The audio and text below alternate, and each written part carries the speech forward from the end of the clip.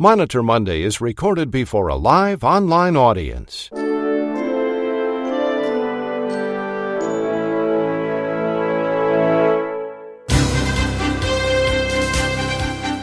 It's morning in America. It's Monitor Monday. For rural hospitals and small-town clinics, big city health systems, and healthcare professionals, Monday means Monitor Monday. And Monday means gearing up for another week of audits by the government and health plans. Here now with the latest regulatory and audit news is the publisher of RAC Monitor and the host of Monitor Monday, Chuck Buck. Good morning, everyone. Welcome to another live edition of Monitor Monday. The story will break your heart. It's going to make you angry. The subject, insurance plans denying legitimate claims for emergency care. Reporting our lead story this morning is a former emergency room registered nurse, Holly Louie. Also in today's Monitor Monday, a story that's going to make you angry. United Behavioral Health denied claims based on internally developed medical necessity criteria.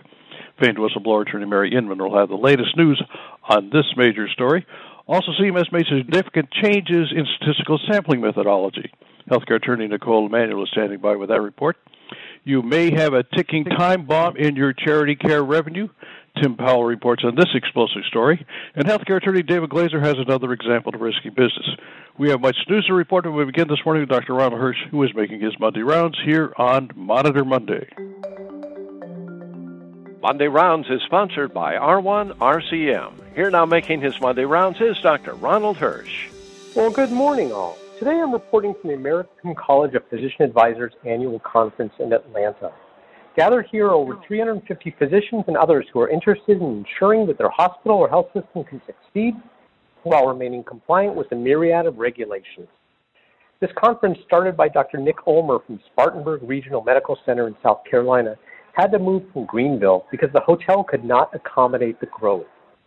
And then this year, the organizing committee, which includes RAC Monitor editorial board member Juliette Ugarte-Hopkins, had to close registration due to overwhelming demand. What a problem to have. Well, if you work with one of the physician advisors who are attending this conference, you must use this opportunity to pull a prank. And I want you to blame it on me. So go fill their office with balloons, or wrap their desk in plastic wrap, or embed their stapler in Jell-O, or whatever else you think of, and then email me a picture. Please do this. It'll show you truly care about them. And I'd love to feature your pictures in an upcoming episode. So what's worth talking about today? Well, you're going to hear later about emergency departments, but I've got a couple issues that came up last week. First, United Health Group released a study looking at the costs associated with freestanding emergency departments.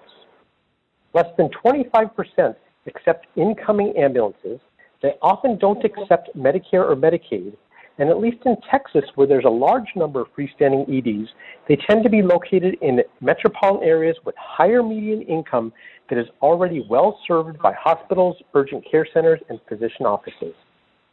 The United Health data also indicated that while 8% of hospital visits to hospital-based EDs are classified as true emergencies that require care only available in an ED, with the freestanding EDs, only 2% of the visits were true emergencies.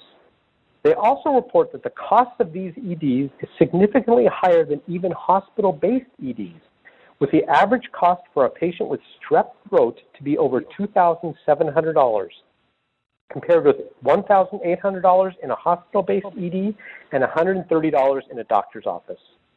Now, of course, United Health Group has a vested interest in reducing utilization of these freestanding EDs because of their cost, and the underlying motivation for this study is unknown, but it certainly is interesting. I've asked Emily to put the report in the handouts tab. Now, the other emergency department issue that came up last week has been a topic we've discussed on prior Monitor Mondays, the coding and payment of emergency department facility fees. You may recall that the coding of these visits has no official guidelines from Medicare, so it's up to hospitals to develop their own. And apparently there have been an increase in the number of visits that are coded with higher level codes, which led MedPAC, the Medicare Payment Advisory Committee, to discuss this trend at their meeting last week and to recommend that CMS finally develop formal code selection guidelines. Now, of course, nothing happens quickly, but by 2022, we may actually have a formal guideline.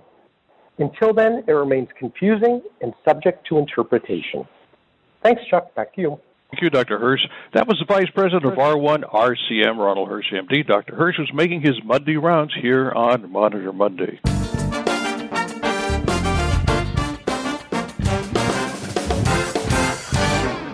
CMS made significant changes in statistical sampling methodology for overpayment estimation. Healthcare attorney Nicole Emanuel has that live report. Good morning, Nicole. Good morning, and thanks for having me on this beautiful Monday. Effective January 2nd, 2019, CMS radically changed its guidance on the use of extrapolation in audits by RACs and MACs. Also, extrapolation before had very little guidance, and the Program Integrity Manual, or the PIM, had not been revised for many, many years. Well, as you know, in extrapolation, the auditor collects a small sample and then determines the error rate of the sample.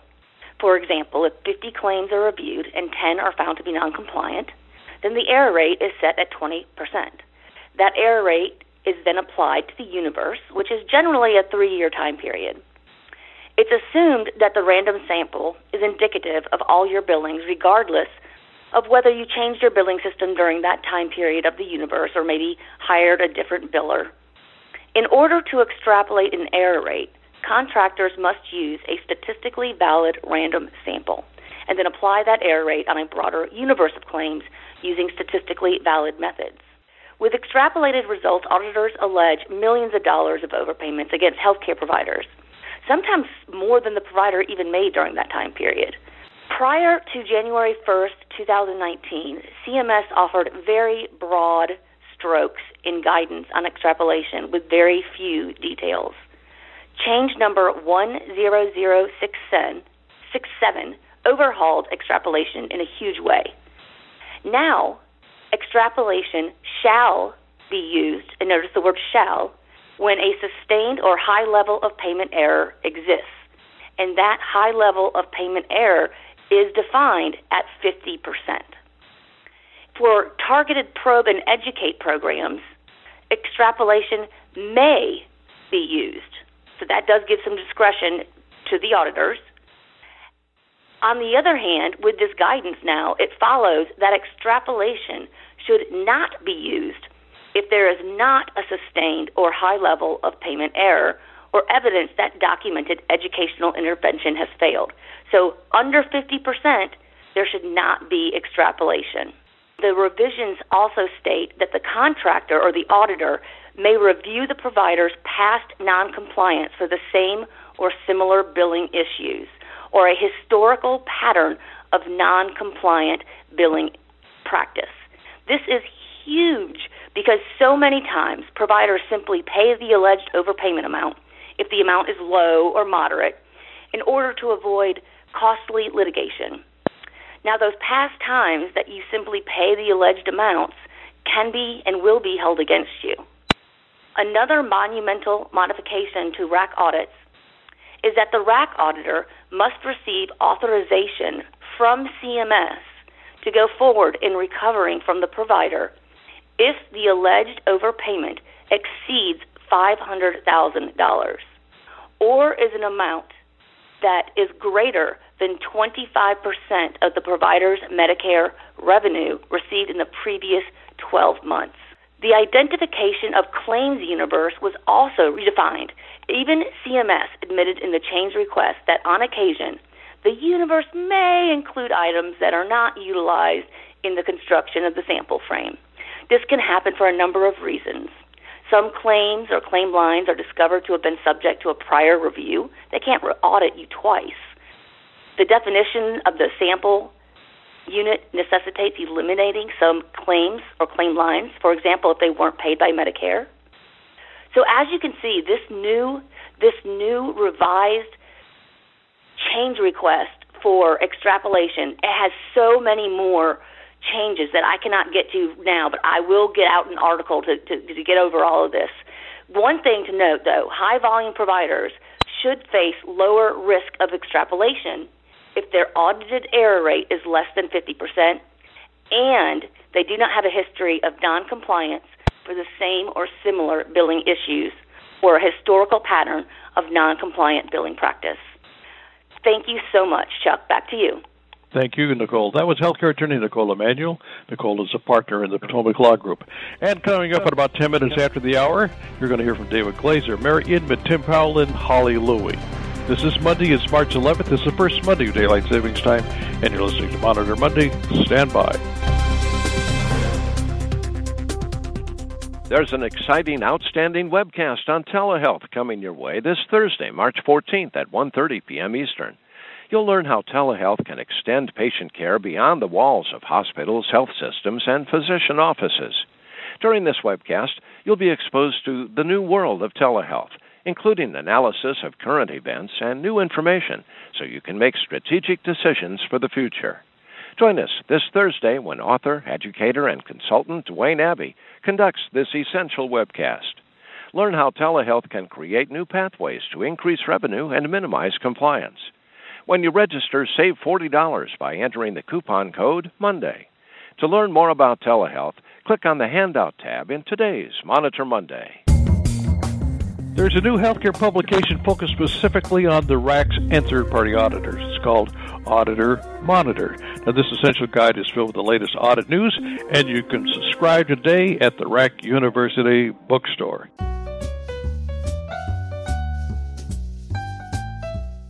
And now for the Monitor Monday Risky Business segment, here's healthcare attorney David Glazer. Good morning, David. What's risky today? Hiring consultants, Chuck.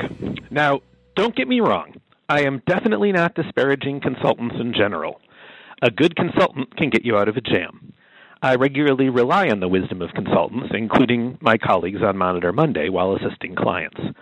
But as much as you can be helped by a good consultant, a bad one can ruin a case or even cause you to wind up in one. Here's one of the more surreal moments of my life. A colleague and I were having lunch with a consultant who joined a regional accounting firm. She was telling war stories to impress us.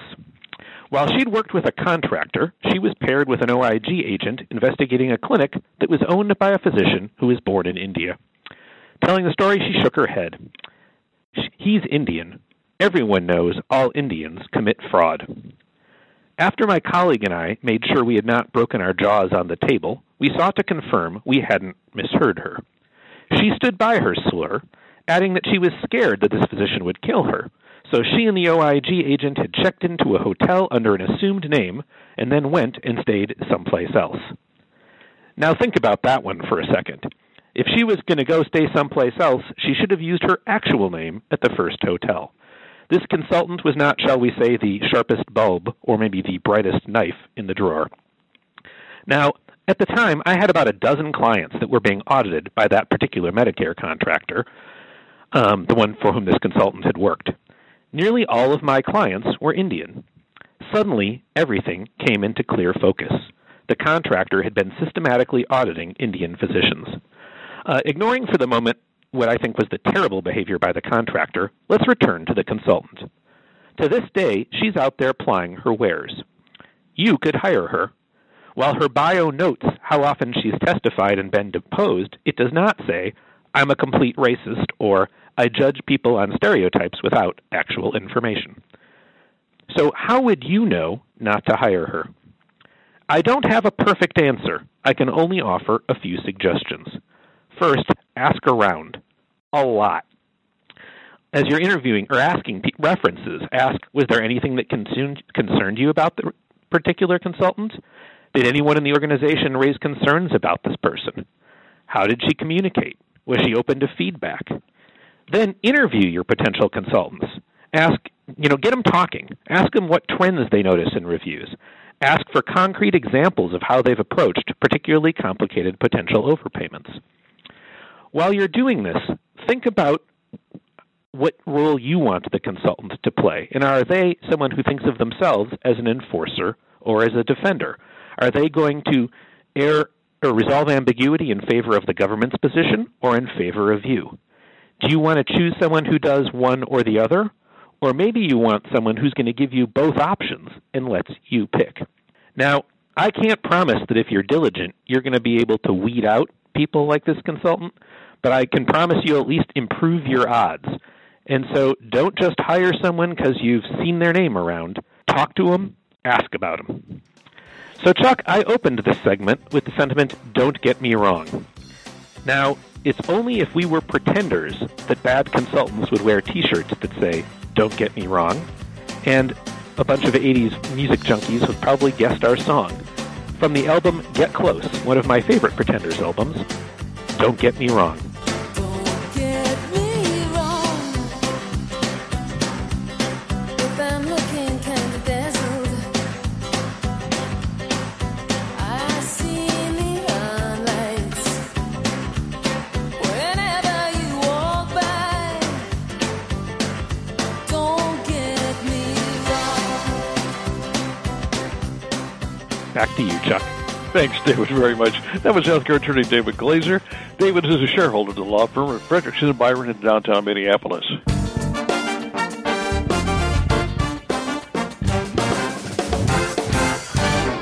You may have a ticking time bomb in your charity care revenue. RAC Monitor national correspondent Tim Powell is with us to explain why this could be a major compliance issue. Tim, good morning. Good morning, Chuck. And lately I've been talking a lot about charity care write-offs as a compliance issue.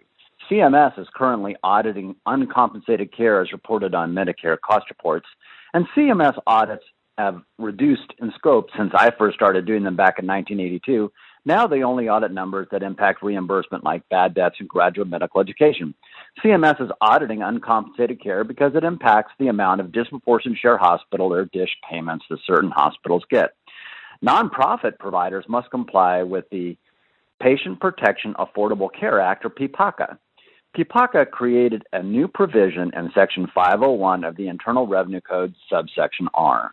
The 4 new requirements a hospitals must meet in order to maintain their tax-exempt status are: 1, they must perform a community health needs assessment; 2, they must create and apply a financial assistance policy; 3, they must have a limitation on charges; and 4, they must follow certain billing and collection practices. The PPACA also requires the financial assistance policy include the following elements.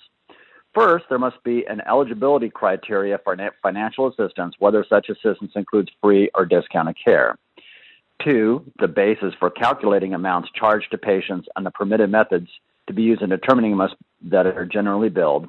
3, the method for applying for financial assistance and what documentation will be used to determine the qualification. Next, the actions the organization might take in the event of non-payment. And finally, measures to widely publicize the financial assistance policy within the community. And these requirements apply to all medically necessary care, not just care provided in the emergency department. In addition, charity care you report to Medicare may not be the same amounts you report to your state Medicaid plan. States like Florida pay disproportionate share hospital or DSH payments based on the amount of charity care, but the state may define charity care differently than PPACA. Charity care in Florida for state DSH purposes is for patients whose family's income for the 12 months preceding the determination is less or equal to 200% of the federal poverty level.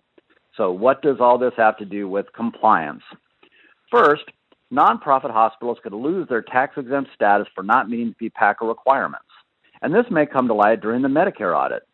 Second, CMS could decide, as a result of their audits, that most or all of the charity care reported in the cost report does not comply with charity care for cost reporting purposes and lead to a disallowance. Third, your state allocation of state DSH monies may be impacted by whether or not you can document what the state plan calls charity. Many hospitals have a complete disconnect with PPACA and what is written off as charity care by Patient Financial Services. I have even seen hospitals use what they call presumptive charity care allowances as charity care. Today is a good day to start asking questions about your charity care compliance. And with that, back to you, Chuck. Thanks, Tim, very much. That was RAC Monitor national correspondent Tim Powell. Tim is a healthcare regulatory expert.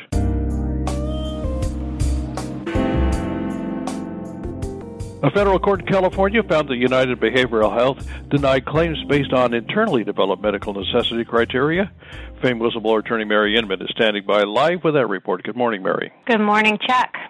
In October 2017, Chief Magistrate Judge Joseph Spiro of the United States District Court for the Northern District of California presided over a 10-day bench trial of a class action lawsuit against United Behavioral Health, a subsidiary of United Health Group that serves over 60 million members.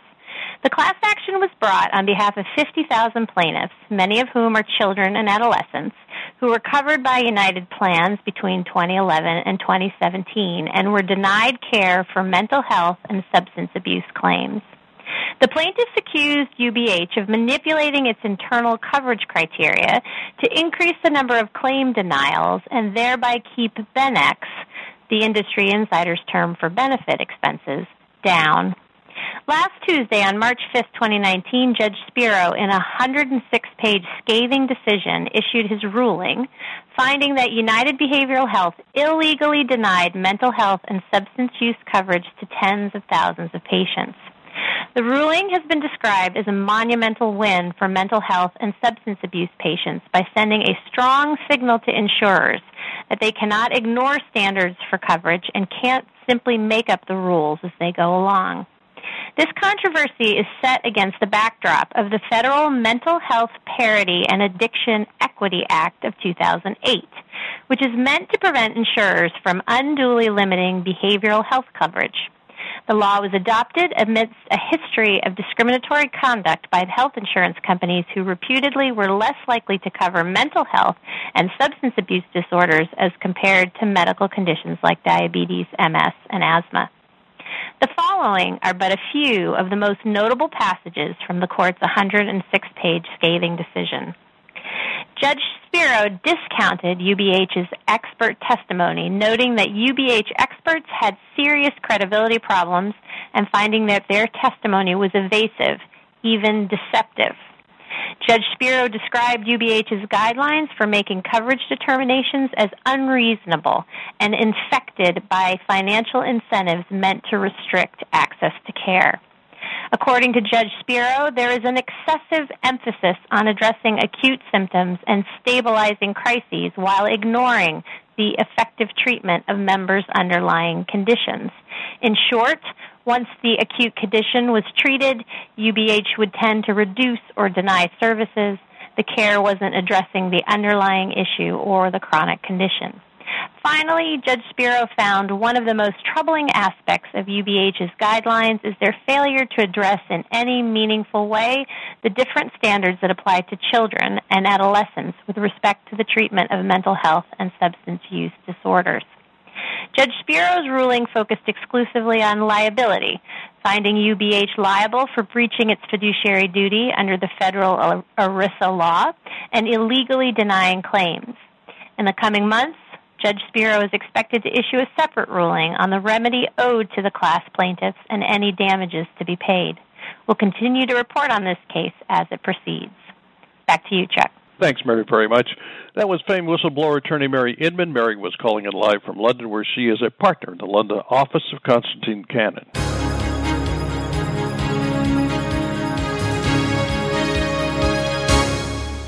Pick up any healthcare news feed, and no doubt you're going to see the headline, Surprise Billing. Now, the issue is not a patient not knowing that a provider is not in their network, but there's another major cause of surprise bills: insurance plans denying legitimate claims for emergency care as, quote, non-emergent. Here now with one example that is sure to break your heart is Holly Louie, herself a former ED nurse. And a warning, the images you're about to see are quite unsettling. Good morning, Holly. Good morning, Chuck. Thanks for having me. I was just sitting here stunned at how much what I'm going to talk about overlaps with what Mary just talked about on unethical payer policies and practices and idiosyncratic rules they just make up as they go to avoid paying bills. Surprise bills is not a simple issue. It is a very complex issue with myriad causes, many variables, and so we don't have time to cover those. But I just want to stress this is not a one-size-fits-all issue, and it would behoove everyone to understand it completely. What we're going to talk about today is legitimate emergency care that is maybe covered, but then the sequela or the outcome or the downstream effect of it is not. So the other thing to consider here is I've walked through this problem I'm going to present with the father of the patient. Take a walk in their shoes. They don't have contractual expertise. They're not attorneys in most cases. The explanation of benefits are often written in Greek. The bills are so complex, and they're a totally foreign language to many, many patients. And all of a sudden, what they thought was a legitimate emergency visit, covered under their contract and their health plan, is suddenly denied as cosmetic, not covered, not emergent. So we're going to launch into my story today about this beautiful young 16-year-old girl. She was invited to, and we have some pictures up, the before, during, and after. As Chuck said, the during are pretty graphic, so turn away if you don't want to see it. She was invited by the parents of her good friend to go out for boating for the day. So this was not a bunch of teenagers who'd been sneaking illegal beer and drinking. This was supervised fun on the lake. They were tubing, and unfortunately the two friends collided. And as you can see, her front teeth were completely knocked out. Now, her Blue Cross plan did cover the emergency visit for this. But then the trouble began. She needed bone grafting. She needed multiple surgeries. And clearly, there's no way to put these teeth back in. They're somewhere at the bottom of a reservoir. So then Blue Cross began denying all subsequent claims to take care of this problem, saying, teeth are cosmetic. We don't cover cosmetic. Even though they sent multiple requests asking the father for the surgeries for the bone grafting and other things, these appear to be related to an accident. Is that true? Multiple records were sent. It was confirmed multiple times, and yet Blue Cross still denied all subsequent services after the emergency department as related to teeth and therefore cosmetic. Eventually, her father had to hire an attorney, and that took a while. More denials, more appeals, more letters. Eventually, her father started calling the adjuster once a week and saying, have you reviewed this again? These injuries are a direct result of a severe traumatic injury. All in all, this father paid $27,109.86 up front, out of pocket, for non-covered services. The physician still expected to be paid. The hospital still expected to be paid. They were not going to just write off all these charges because Blue Cross said they're all patient responsibility, non-emergent, cosmetic. I'd really like everyone watching today or listening today to take a peek at these pictures in before, during, and after. And if this was your daughter, your wife, your mother, your son, whomever, do you really think that that is a fair situation, that she doesn't need teeth anymore for the rest of her life because it's a cosmetic? I think as we look at surprise emergency bills, we need to look at payer policies that determine these things that are really outside of the bounds, or that decide based on idiosyncratic Monday morning quarterbacking after the fact, we're not going to cover this, or we are. Patients should not have to sue. They shouldn't have to retain attorneys. It should not take more than 2 years to have legitimate services covered. So I think any conversation of surprise bills has to include this type of situation, this type of scenario where patients who had true emergencies, no doubt about it, should have coverage, and they should not be getting bills for $27,000.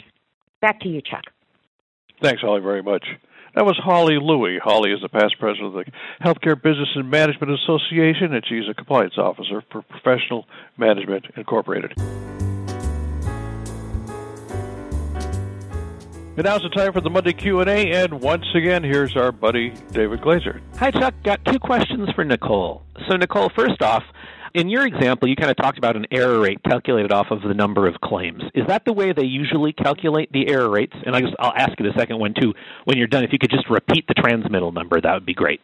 Sure. The change request number is 10067. It's actually hard to find if you don't have the exact number on the Internet. And you're right. The error rate is normally based on the alleged mispaid money. So a better example would be if you had 10 claims for $500 and one is wrong for $100, the error rate is 20%, not 10%. And that is how it generally works. So thank you for those questions. Thanks, Nicole. Chuck, I hope everyone is enjoying Daylight Savings Time, and I'll turn it back to you. Thanks, David, very much. That's going to be a wrap for us, and I want to thank you very much for being with us today.